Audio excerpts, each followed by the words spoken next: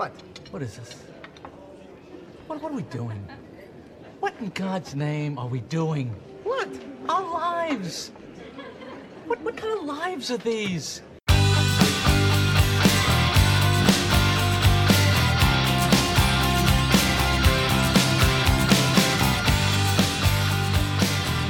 My guest today is Daniel Cohen. He's the director of the economics department at the École Normale Supérieure in Paris, a founding member of the Paris School of Economics, and a former advisor to the World Bank. He is also author of the new book, The Infinite Desire for Growth, which he joins me today to talk about. Daniel, welcome to the podcast. Hello, welcome. Thanks for the invitation. I'm going to start, again, delighted to have you here. I'm going to start with the first paragraph of your book, which I think gives a pretty nice summary of where you're coming from. So let me just take 30 seconds to read a couple sentences. Economic growth is the religion of the modern world, the elixir that eases the pain of social conflicts, the promise of indefinite progress. It offers a solution to the everyday drama of life, to wanting what we don't have. Sadly, at least in the West, growth is now fleeting, intermittent. It comes and goes with bust following boom and boom following bust, while an ideal world of steady, inclusive, long-lasting growth fades away. So I think that sets up, where you're coming from and sort of the central, sort of attention in your book. But before we get to that, the first part of the book, you spend quite a bit of time just outlining sort of how we got from there to here, how we got from a world of no growth to a world of growth. And it's a topic we've discussed many times on this podcast. But I want to sort of start out by getting sort of your view.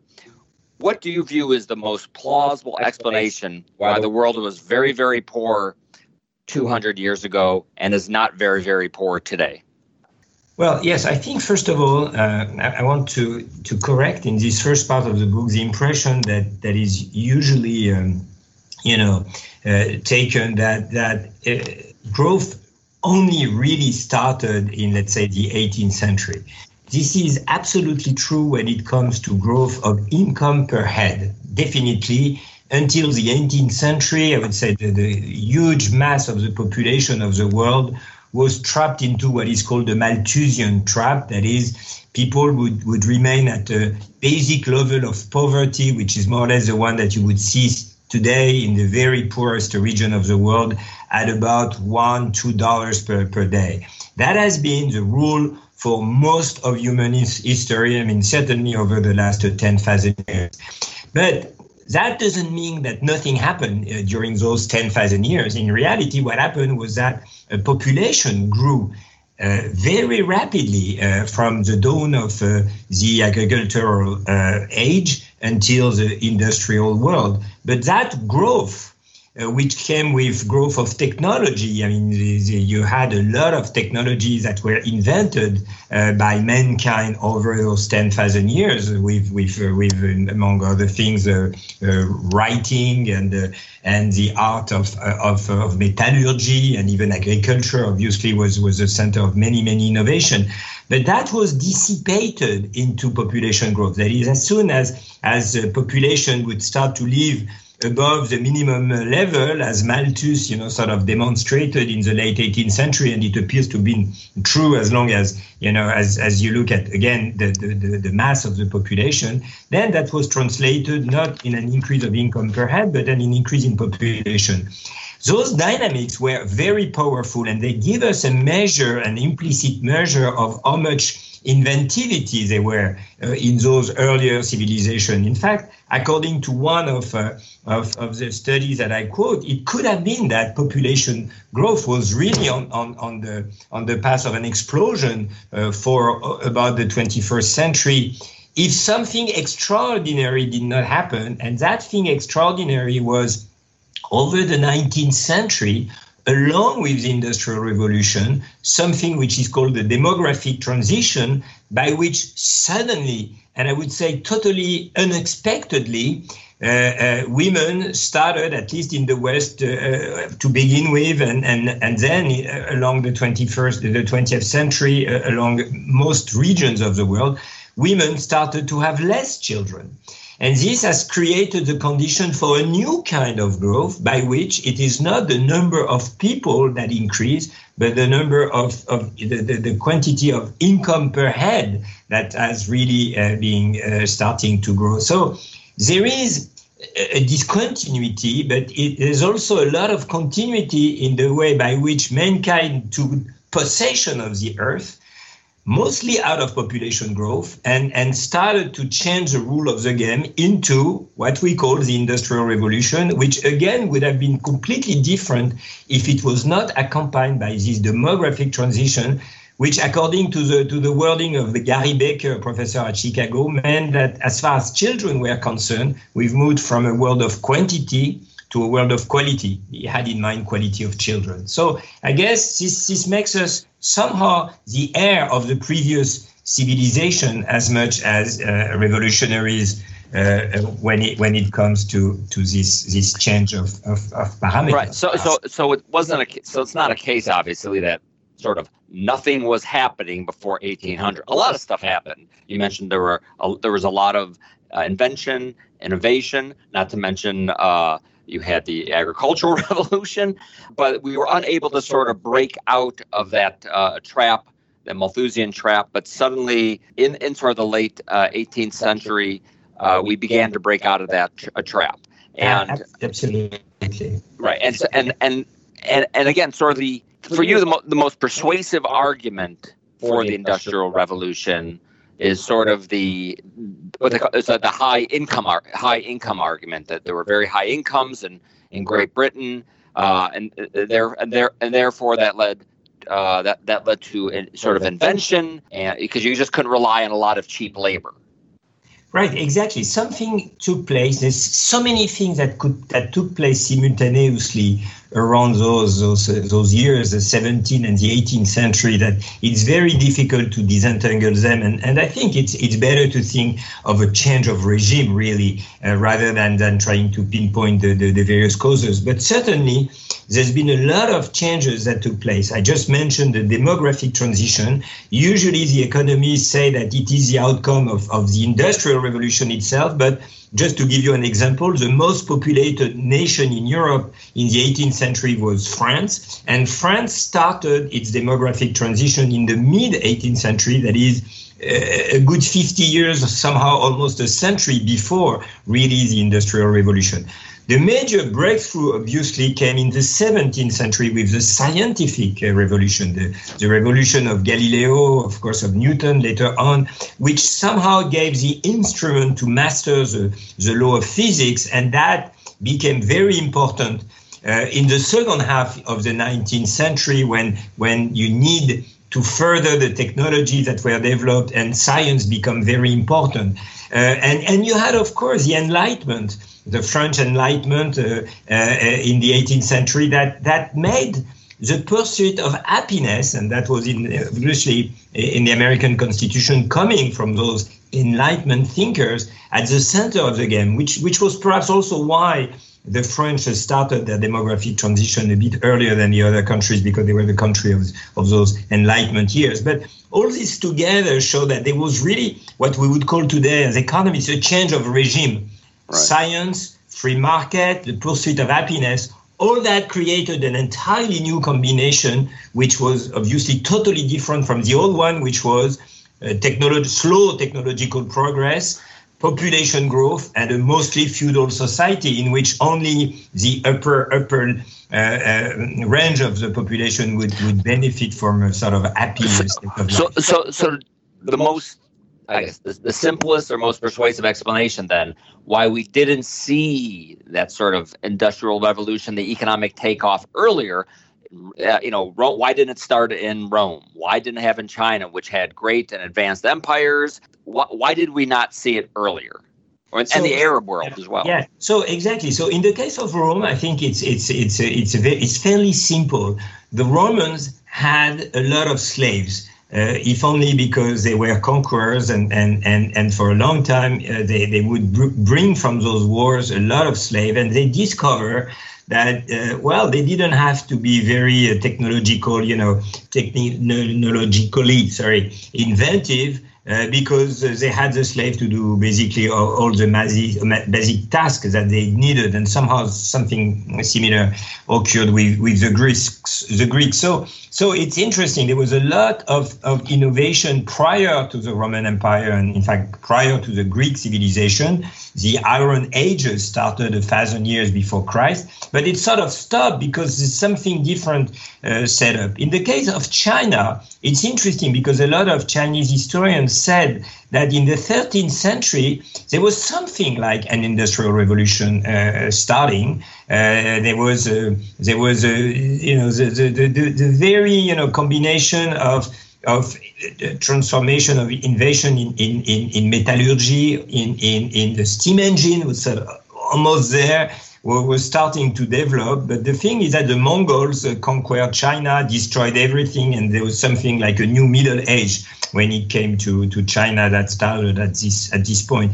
But when you look at all the technologies that the Europeans used from the end of the Middle Age, that is the Renaissance years in the 15th and 16th century, initially the major technology, compass, printing press, and the art of powder, all came from artillery, came from China. So it's really not a unique European event. It's really the culmination of many centuries of innovation. And yes, it came in Europe for many reasons, having to do with Christopher Columbus, having to do with the fact that we had a Galileo, and then it would take us really very far in this discussion to understand why it was specifically European. And then you had a Newton, and why it was specifically British would also be complicated. But you had somehow the stars were aligned just for once, and that was enough to create this burst of creativity. But again, really building up upon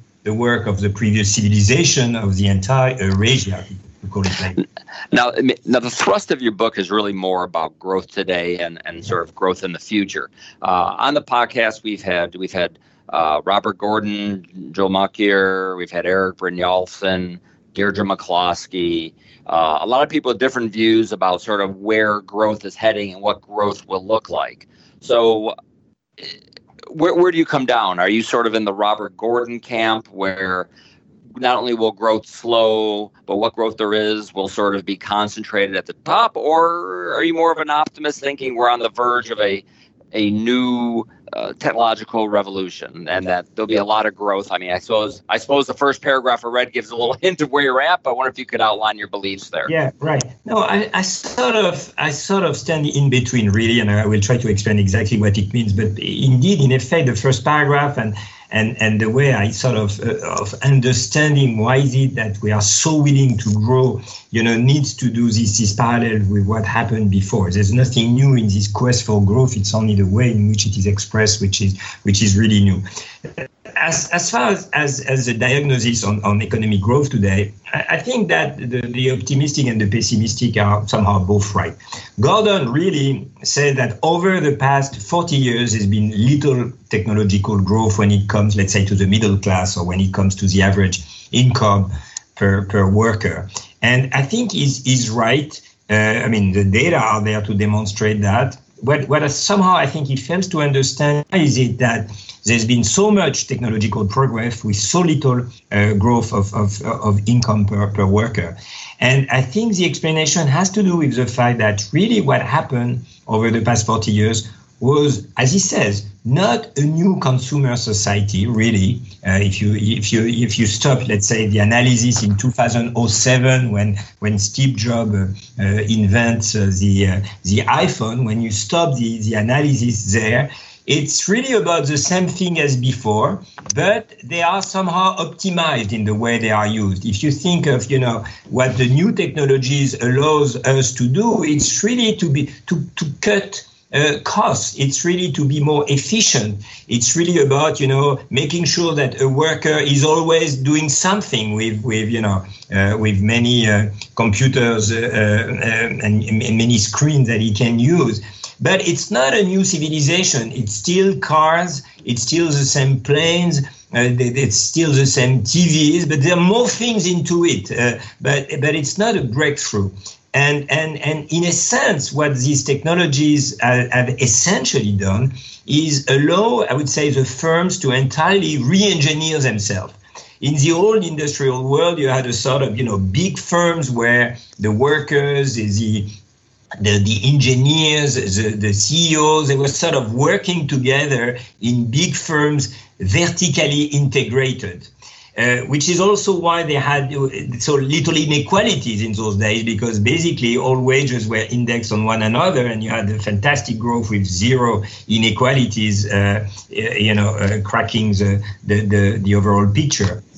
Starting in 1980 and with the event of the new technology and of internet, what has really happened is that the vertical integration has been dismantled, and the economists speak of the vertical disintegration of the value chain. That is, you sort of scattered around everything, you subcontracted, you outsource everything that could be outsourced. So it is not that you became more productive somehow, but that you put a lot of competitive pressure on the stakeholders of society. So this is why I think to a certain extent, you didn't have so much growth. It was simply a matter of re-engineering the firm, which created productivity gain, of course, but less than what you had before when you had the steam engine or when you had electricity. So the first years of the internet were disappointing from that perspective, because as Gordon says, there was not so much a new consumer society, but new ways of producing the same old things with little inventivity, but in the way things are organized. And you were speaking about the Roman Empire. This is really what the Romans were good at, creating an international division of labor that optimizes the resource that they can have access to. And you were mentioning Joel Mokyr, and Mokyr was saying, you have really two modalities of economic growth. One is the Smithian way of growing, which is Adam Smith's vision that you optimize the division of labor. And you have the Schumpeterian way of growing, which is you invent a new product, new process, new things, really. And the first years, the first few decades of the internet were more Smithian in nature. And this is why I think economic growth really was not there, and that would be my way of reading. Do you think we are on the verge of two things, both Schumpeterian growth, but also that kind of growth which is not widely shared? So I think we can reasonably say that yes, something new is coming on. And it's very obviously difficult to know exactly the amount of economic growth that it will generate, and who will be the winner of that. But let me try to elaborate a little bit. There's something which is correlated to artificial intelligence, which I think is a very powerful force. And which is really new. In fact, the big discovery, which is a way of using the brain, the human brain, as a model to develop new AI technologies of the kind that have, beaten the Go best players and so on. They are really of the past 5 years. It's really in 2012 that the big shocks to those technology came through. So we are speaking about something new. But I think we can try to interpret what is it that those technologies are trying to do, and therefore sort of anticipate what can be the process ahead. What is it that those technologies are trying to do? I think in order to respond fully to this question, we need to understand what is it that we want the society to produce. And I guess there's been a lot of ambiguity around this concept of post-industrial society, which I use myself, but which is very vague, because what is a post-industrial society? It's something which replaces an industrial society, but it's very difficult to understand exactly what it is. So let me bring here sort of a new kind of reasoning. I think that the easiest way to name what is a post-industrial society is to say that it's a service economy. You had the agrarian regime that I discussed. You had the industrial regime, in which you started to work the matter after having worked the earth somehow. And now the service economy is a society in which it is the humans that you are trying to work upon. That is, the service economy is one in which you want to care for the people in health, in education, perhaps in recreative industries. And it's not so much about producing new objects, as in the old industrial society and perhaps over this transitional period that we have been witnessing, but it's really about taking care of the people. No, we have in France a very famous French economist called Jean Fourastier who said it's great. The service economy is great because you take care of people. It's a humanized society. It only has one problem, which is that economic growth in service economies is very slow. And because simply the time that you give to your client is really the value of the good that you produce, and time, cannot be, extended. So somehow we enter a new steady state, and he was very happy about that. He said, we'll take care of the people, less growth, but more quality.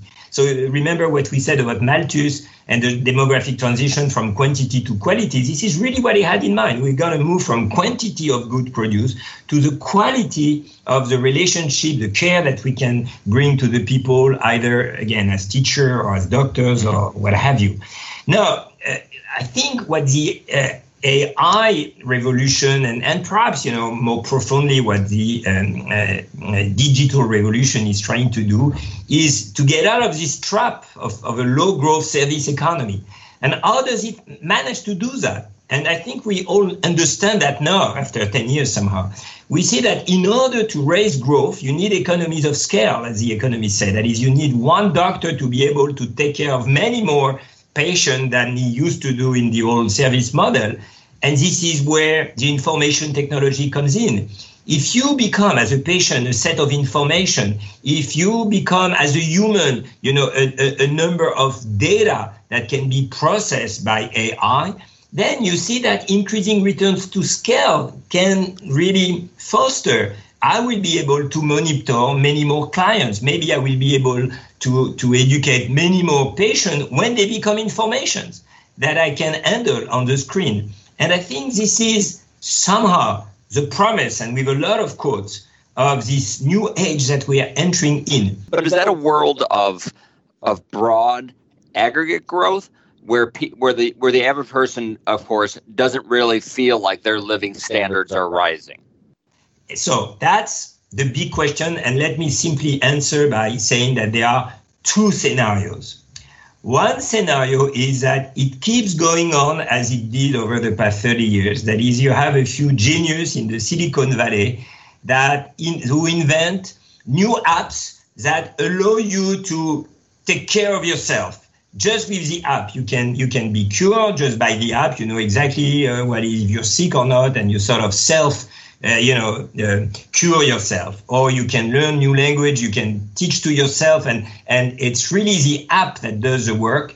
And in that scenario, which is more or less what happened over the past 30 years, all the wealth is gathered at the very top of society.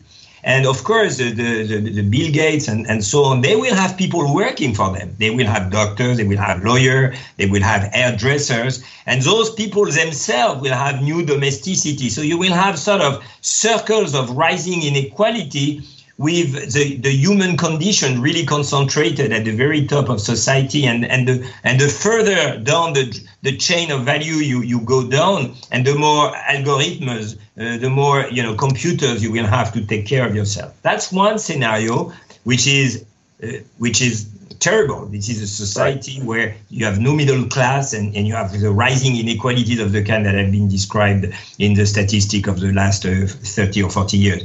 Now you have another scenario, and I want to be optimistic on that, in which you don't have that. You have new ways to give nurses, educators, means of being more productive with their client, with their patient, with their student. That is, you can imagine that nurses, not necessarily doctors, can rely upon a diagnosis and do the first thing, the first steps, and sort of use those technology as a leverage that will raise their productivity. And if that happens, you will have a new middle class.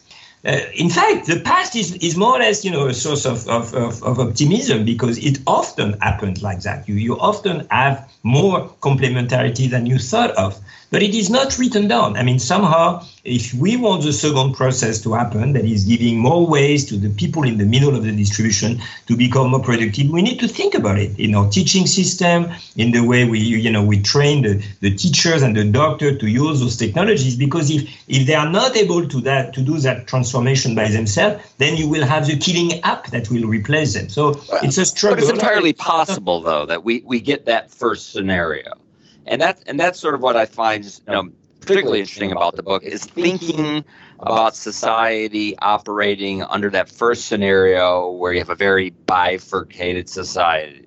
In that situation, if you have in the past societies built on the expectation of not just being wealthy, but having a rising living standard and more opportunity, what replaces economic growth in that world? If we don't have growth, and I suppose if you want to be philosophical, if we have no growth and no God, what is society built on? I think it has to reinvent itself, exactly the way our societies reinvent themselves in the demographic regime that I mentioned. And there are so many things that you can do. When Keynes, the great economic thinker, thought about the evolution of the 20th century, he said, well, at the beginning of the 21st century, we shall work 2 or 3 hours a day. We'll take care of what really matters, that is culture, that is metaphysical questions, whatever. There's many things that we can think about, which could completely rebalance the way we live. But another way of asking the question is somehow different. Assuming that people think that labor work is important, how do we handle that if there is no pay rise that we can offer them to motivate them? Until now, the way it has been functioning since the early 80s, let me step back. In the 20th century, Henry Ford, discovered something extraordinary, which was to promise pay increase to his workers in exchange for doing the right job. And that was a sort of loop between economic growth, rewards, and somehow a way of indexing the situation of the working classes upon economic growth. What happened after 1970 was that there was no more growth anymore. So the way the economy functioned was not work and you will be increased, but work or you will be unemployed. So there was something like stick instead of carrots. And that's an important point of the book. I think we don't need stick to motivate people in a no-growth environment. We can promise them to have more responsibility. We can improve the quality of work, and we need to think about. So it doesn't mean the case that a period of weak economic growth, at least as the kind of growth experienced by most people, that you don't believe that will necessarily produce an unhappy society. And it seems to me that the economic research on that is mixed at best. Yeah, no, economic research is mixed on that, and it's between psychology and sociological analysis and so on. But, when you look at countries like Denmark in Europe, people are fairly happy. And the reason why they are happy is because work is not a source of stress. You can work part-time if you want and come back. There is more, there's more flexibility, not in the bad sense of the world, which is you need to be always online to try to get a job. But there's more way of thinking of the relationship between the effort that you produce and the reward that you have. Until now, the game was you produce like hard, and either you become in the top 1% or I fire you. And we need to think in different ways. And again, think of a young guy, he starts a career. There's a lot of skill that he can acquire. It's very important. Vocational training is very important. He can get more responsibilities. There's many ways, which are different from the way we think about it that can be invented. So I think, and I don't have a simple answer really, except to say that we did this kind of transformation, massive transformation once in the 19th century with this demographic transition, starting from a world of quantity to go to world of quality. I think this needs to be reinvented within the firms to give more autonomy, to put less stress, perhaps, to allow to take a break, a sabbatical break more often, to retrain yourself. There's something of this kind of rewards that needs to be invented. If you work well, I'll give you 6 months of break so that you can learn new tricks, come back, and so on and so forth. That's where we need to think in a no-growth environment. But you would say, though, and we're sort of getting at the end, that you would imagine that a healthy society would still be built around work. Now, what that work is may change. How many hours we work may change, the reward, but it will be still structured around something that we could recognize at work versus a society where robots do most of the work. You have a few people who own the robots and the rest of us get a universal basic income. The former example, one still fundamentally built around work. I mean, do you still think that is sort of the ideal, and then we'll have a much healthier society if that's what it's built around? I wouldn't say it's ideal, but I think this is, the state of our societies is that work remains very important. This is the way by which you live among others. You become creative. So the bread and circus, let's say, version of the modern world in which, you just idle and you get what is needed to feed yourself and to watch the circus, that is to get HBO or Netflix for free. I mean, this kind of thing, I don't think that all societies are really for that, are willing to go along those lines. So I'm very eager to think about the way we can reinvent work in the modern ages. And to think about other ways to motivate people or to make a happy life than what has been going on for the past 50 years, which is, again, work hard or be dismissed.